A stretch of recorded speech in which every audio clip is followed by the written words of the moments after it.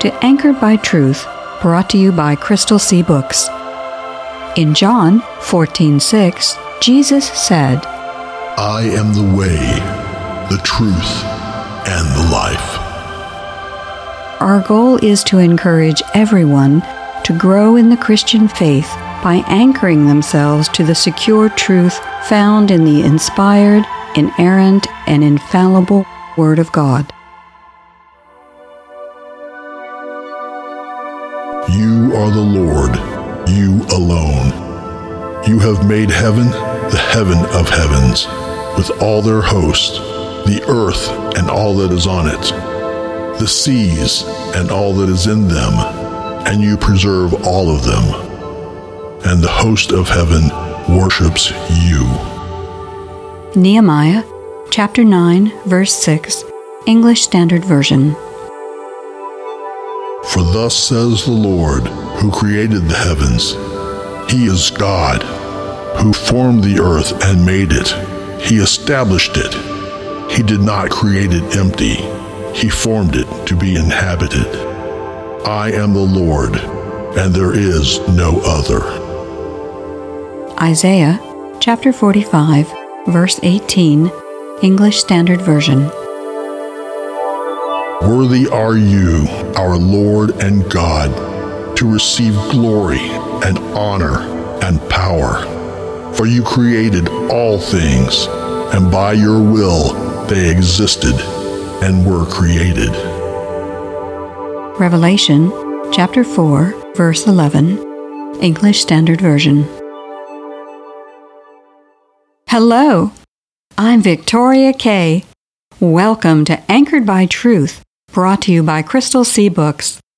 Today I'm here with Crystal C's founder, R.D. Fierro, and we are beginning an entirely new series on Anchored by Truth that will discuss how we can be sure that the God of the Bible exists. R.D., the notion that there is a God who exists and created everything didn't used to be very controversial. But it seems like today there are more and more people who object to the very idea of a transcendent God. Well, unfortunately, I have to agree with that observation. But the good news is that according to the Pew Research Center, still an overwhelming majority of Americans do believe in God, a God of some kind. The Pew Research found in a recent survey that over 90% of Americans that responded to their question said that they believed in God. Now, that's the good news. The bad news is that a lot of the people who do believe in God really do not accept the God of the Bible as God. In fact, 33% of the respondents did not agree with the concepts that apply to the God of the Bible. But back to the good news, 56% of Americans said that they still do believe in the God of the Bible. Ah, it's the good news, good news cycle. Well, I suppose that one of the takeaways from that kind of research is that unlike in previous decades, there are plenty of missionary opportunities available without ever leaving home. While foreign missions are still an important part of the church's mission, it's increasingly important to witness to the people around us. In fact, there may never have been a more important time in history than now for us to be able to provide cogent and understandable reasons for our faith. True that. That was a particular area of interest for me when I wrote the book, The Prodigal's Advocate. What I wanted to do was write a fantasy and adventure story, but I wanted to include in that fantasy and adventure story some of the principal arguments that have historically been used to support a belief in the God of the Bible. So the reader, while they're enjoying the story of Prodigal's Advocate, actually gets to listen to quite a few of the very strong reasons that we can have confidence that there is a God and that God is the God of the Bible. So it's hopefully a double blessing for our readers where they not only get the enjoyment of the story, but also get some good sound apologetic education along the way. So for the next few episodes, we want to introduce our listening audience to the book Prodigal's Advocate. Right now, we're still a little ways away from releasing a full version of the audiobook, but the hard copy and the ebooks are available now from a variety of sources, including Crystal C's website. Why don't you take a minute to set the stage for the extract that we're going to play today? Well, Prodigal's Advocate is a fictional adventure, as I mentioned. It's an adventure fantasy, And along with the adventure, it takes an in-depth look at some of the reasons that people give for either believing in God, or frankly, we address some of the reasons that people say that they don't believe in God and Jesus. So the story is centered around a man who's in his mid-30s, who you can think of as the prodigal, and it follows the prodigal through a series of experiences that he has following his death, the death of the prodigal, in a tragic accident. After the prodigal dies, I don't want to give away too much of the story, but after the prodigal dies, he winds up in a huge amphitheater, an absolutely humongous amphitheater, where he finds himself in a crowd of people, and all of these people, including the prodigal, are waiting to face judgment before the judge who is called the One Without Shadow. Now, while the prodigal is sitting around in this huge amphitheater waiting for his call, he has a series of conversations with others in the crowd, and he quickly finds out that the people's experiences after death are not the same for everybody. And while this is a fictional story, of course, as believers, we know that that's true. Not everybody is going to have the same experiences after death. Some of us are going to be destined for heaven, for an eternity of bliss and blessing, and others, unfortunately, will be destined for a place of eternal torment. Anyway, in this particular extract, the prodigal is talking to an elderly lady named Maria, who was a grandmother before she died. And this lady, Maria, was actually the one person that the prodigal finds who met the prodigal's wife before she, the prodigal's wife, who was named Rachel, was called into the great hall of judgment. Maria gave me an impish look, but did not wait for me to say anything, which was just as well, because there were so many new ideas trying to find a place to lodge in my mind that there was quite literally nothing I could say. All this is giving you some trouble, isn't it? On Earth, you never thought about the fact that babies are people. Unborn babies are just unborn people, but certainly no less human and no less precious to the advocate. Her voice was halfway between mirth and a grandmother's concern as she continued to stare at me. Then, quite unexpectedly, she said, Rachel told me you'd be this way. Rachel? Rachel? How do you know Rachel? And how could you possibly know that she was... Your wife. Maria finished my unspoken thought. Sweetie, naturally she told me about you. How else could I know? I'm not the advocate or the one without shadow or the radiant dove, so I have to learn things the old-fashioned way. Somebody has to tell me. She had a rather self-satisfied smile, the grin of someone who had been keeping a secret that she now got to tell. Rachel told me to keep an eye out for any young man, young to me, of course, who might arrive wearing a robe of confusion. People like that, like you, are pretty easy to spot in the horribly colored robe. I don't swear, but the color of that robe is almost a reason to start. Sort of like you are sick all over yourself. Rachel was terribly concerned that you would come here in the same state that she left you, confused and drifting. It was the only thing that caused her any sadness, though naturally, she's beyond all that now. When I saw you in that robe, staring at Mitch and the children, and then you didn't even seem to know the basics, I just guessed that it might be you. You look a lot like Rachel said you would. My unhead was about to explode with the thought that I had now encountered in the amphitheater someone who knew Rachel. When Maria mentioned Rachel describing me, it produced a warm sensation. It did not last long. Rachel said you would look lost, and probably like you were trying to figure everything out around you. I guess you are. Maria studied me for a bit, and then said, Rachel was right. The truth doesn't come easily for you.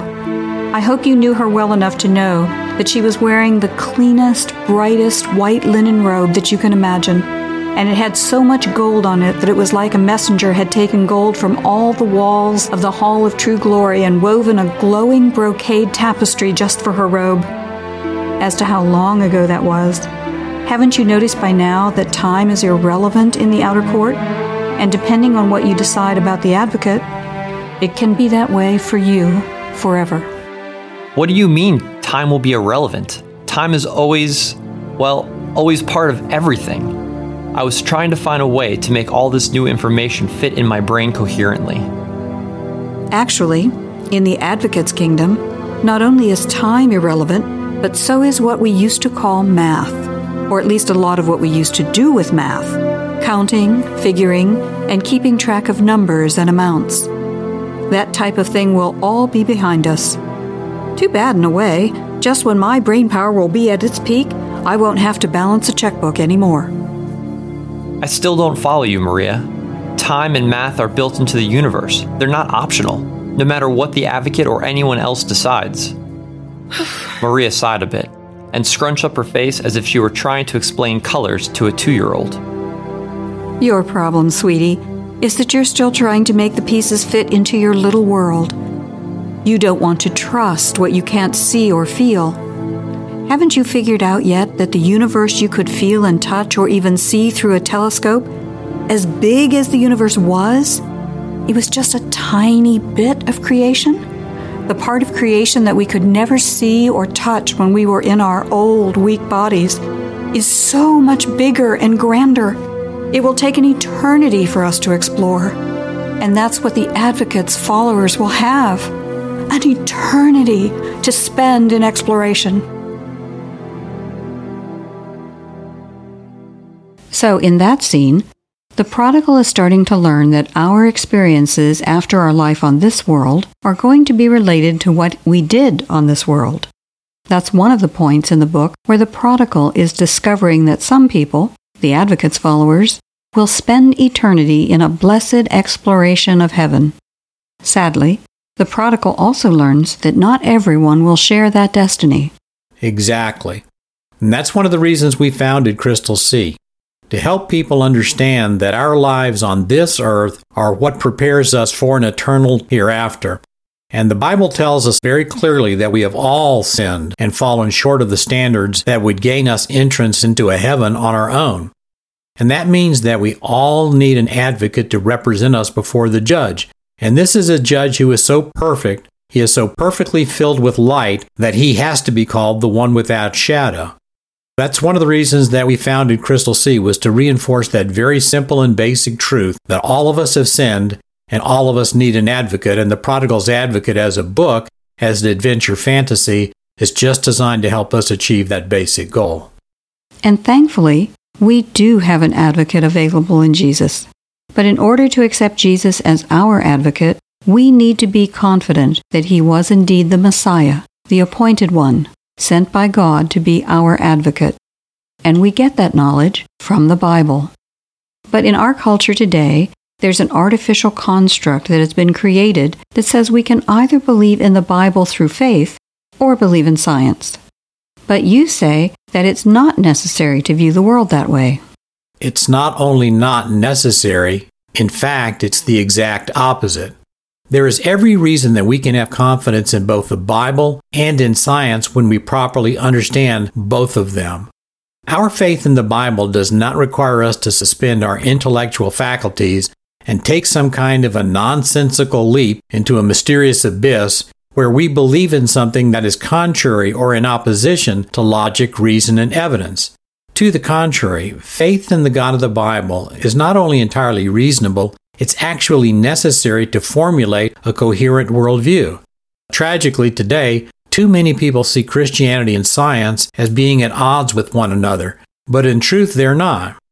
And we've forgotten today that many of the early giants of real science throughout the ages were ardent and devout Christians. And in fact, much of the modern science and medicine was based on the idea that there was a creator who valued order and design so much that he built it into the universe. And because the creator built order and design into the universe, that makes it possible for men to study the universe in a disciplined and organized fashion to discern that order and truth. And then we can use that order and truth that is discerned and discovered to make the lives of people better.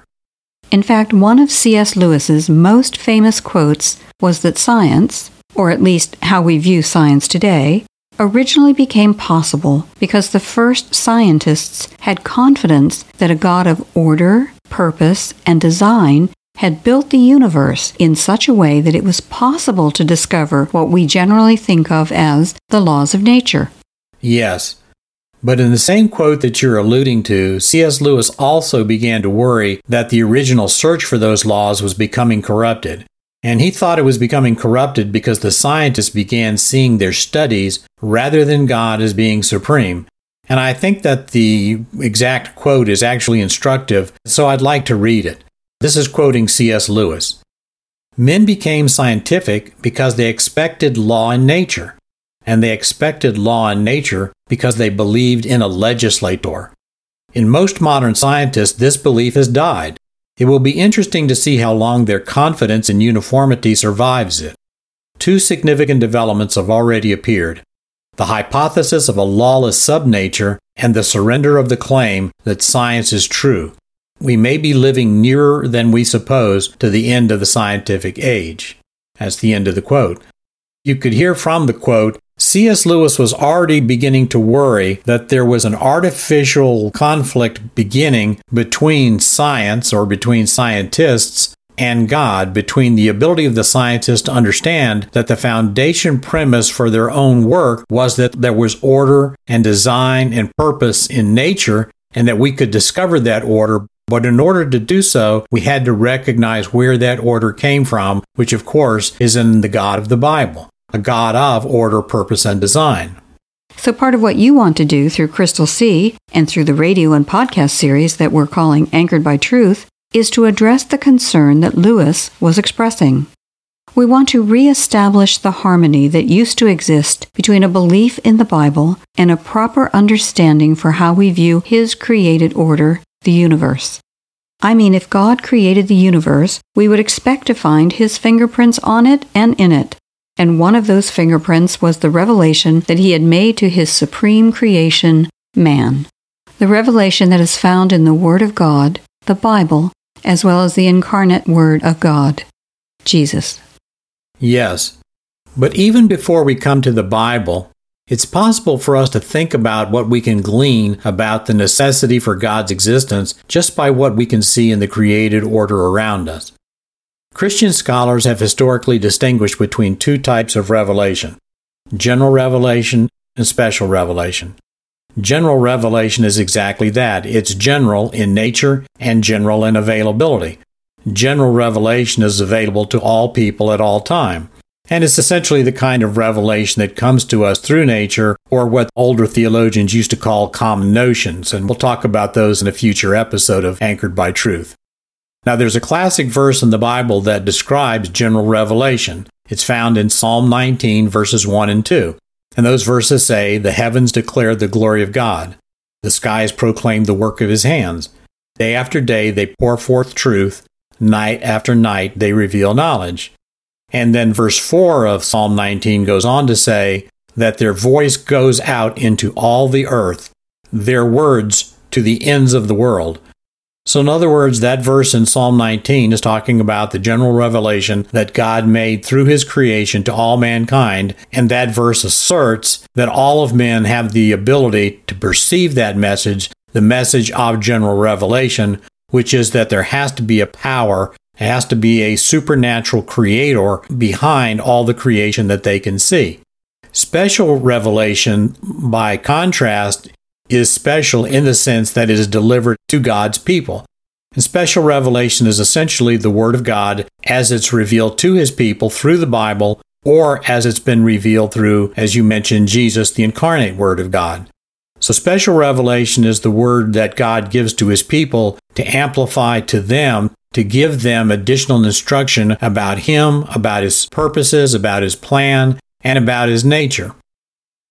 So today, you want to discuss what is revealed by general revelation, or at least you want to launch that discussion because some of it will have to wait for our next episode. Well, you say that one of the things that general revelation tells us is that there is a God, a self-existent being who possesses the power of existence unto and by Himself, and whose existence accounts for the existence of everything else. Exactly. Well, I'd like to begin our discussion of how we can demonstrate the existence of God in the same way that R.C. Sproul of Ligonier Ministries, R.C. was the founder of Ligonier Ministries. I'd like to begin our discussion in the same way that R.C. used to begin his discussions of how it's possible to demonstrate that God's existence is a logical necessity. R.C. used to start by saying that as long as you believed in anything, pencil, old shoe, book, banana, whatever you believed in, as long as you believed anything, that it was possible to demonstrate from that single fact that anything existed that you could deduce that a self-existent God was a logical necessity. That sounds interesting. So today you want to begin with R.C.'s line of reasoning? I do, because I think it's so easy to follow. I think just R.C. had a brilliant way of helping people understand how we can demonstrate the belief in existence of God is a logical necessity. R.C. said that after thinking about this topic carefully, he had come to the conclusion that there were only 4 possible explanations for everything that we can see around us, that everything that we can see on the earth or out in the farthest corners of the universe. And those 4 possible explanations are? Those 4 explanations are: everything that we see around us could be an illusion. That's the first one. Number 2, everything that we see around us was self-created. Number 3, everything that we see around us was created by something or someone who is self-existent. Or, fourth, and the final possibility, is that everything that we see around us is itself self-existent. Okay, some of those possibilities sound like they're pretty easy to understand, but a couple sound like they will take a bit of explanation. But you say it is fairly easy to demonstrate and that 2 of those possibilities are logically impossible. Which 2 are those? The first 2. The possibility that everything we see around us is an illusion or that it has been self-created both involve inescapable logical contradictions. So while they are speculative possibilities, in reality, neither one could be a valid explanation for the created order that we see. Well, let's start with illusion then. How do you go about showing that everything just can't be some form of a giant or wizard or angel's daydream? That everything that we can see or perceive isn't just some kind of an elaborate illusion? Well, let's start by supposing that everything that we see around us is some kind of an elaborate illusion. Let's just start by taking that as a possible hypothesis. Everything that we see around us is just an elaborate illusion. Well, the first question we'd have to ask after acknowledging that is, who or what is having the illusion?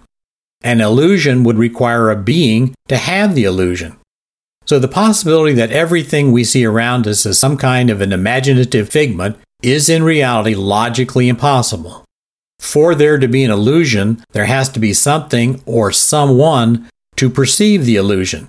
That means that there has to be something that exists beyond just the illusion itself. So the possibility of everything that we see being an illusion, you can discount that from the simple fact that it contains an inherent contradiction. That's pretty straightforward. And you say that likewise, the possibility that everything we see is self-created also involves a logical contradiction. It does. The most basic law of logic is the law of non-contradiction. A cannot be A and non-A at the same time in the same relationship. Well, before anything can do something, it must first be something. Doing something requires a doer. Creation is an action. Creation is an activity. It requires doing. So for anything or anyone to create something, anything, much less the universe, that something or someone would first have to exist. So the concept of self-creation involves doing before being, and that's simply impossible. Nothing can do something before it is something. So the concept of something being self-created, again, involves an inherent logical contradiction that immediately rules that out as being a valid, possible, propositional explanation for the existence of the universe, for the existence of things that we see around us. And yet that possibility, for years, was embraced by scientists. They just didn't call it self-creation. They called it spontaneous generation. And some scientists today, when writing about the origins of the universe, still drift into using the language of self-creation. Yes. I've read a lot of articles written by creationists as well as written by people who are committed secular naturalists about the universe's origins. If the article is not being written by a creation scientist, sometimes the writer will slip into using language like the universe sprang into being, or that such and such a principle shows how something can come from nothing.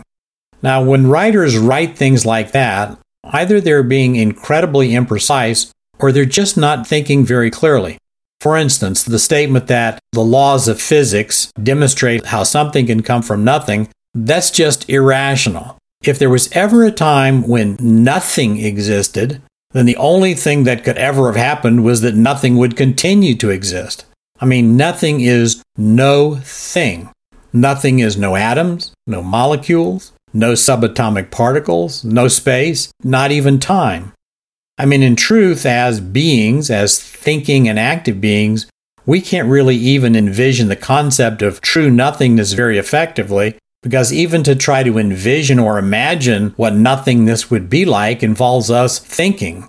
So as existing beings, just using our imaginations means that we are acknowledging our own existence. Again, that seems pretty straightforward. But when you start thinking about it very much, it kind of gives you a headache. And if you have a headache, that means you have a head. So the fact that anything exists today is a graphic demonstration that there has never been a time when there was absolutely nothing. Of course, as believers in the God of the Bible, we know that God has always existed.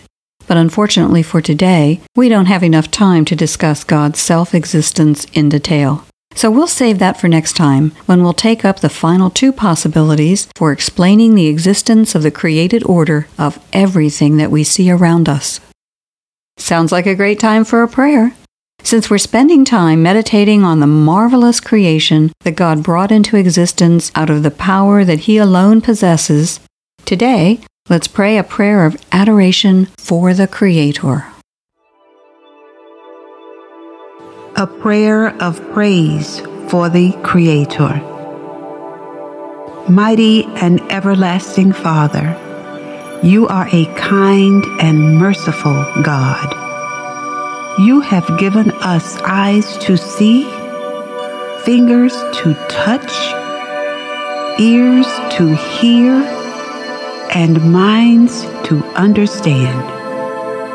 You bring us into the full and certain knowledge of Your transcendent creative power. When men gazed at the stars and sky, they could perceive the depth, but not measure the distance. Through Your grace, man now has the ability to understand that Your cosmos is more supremely complex and vast than ever could have been known before. What mortal mind can fathom this magnificence? Praise be to You, Father of the galaxy, and praise to Your Son, who created at Your right hand. It is because of His descent that we will one day be lifted up. So we pray and give thanks in His name. Amen. Next time on Anchored by Truth, we're going to continue our discussion about how we can be confident that the God of the Bible actually exists. And because a lot of our radio episodes are linked together in series of topics, we want to remind listeners that if they missed any episodes or if they just want to hear one again, all of these episodes are available on your favorite podcast app. To find them, just search on Anchored by Truth by Crystal C. Books. We hope you'll be with us then, and we hope you'll take some time to encourage some friends to tune in also, or listen to the podcast version of this show. If you'd like to hear more, try out crystalcbooks.com, where we're not famous, but our boss is.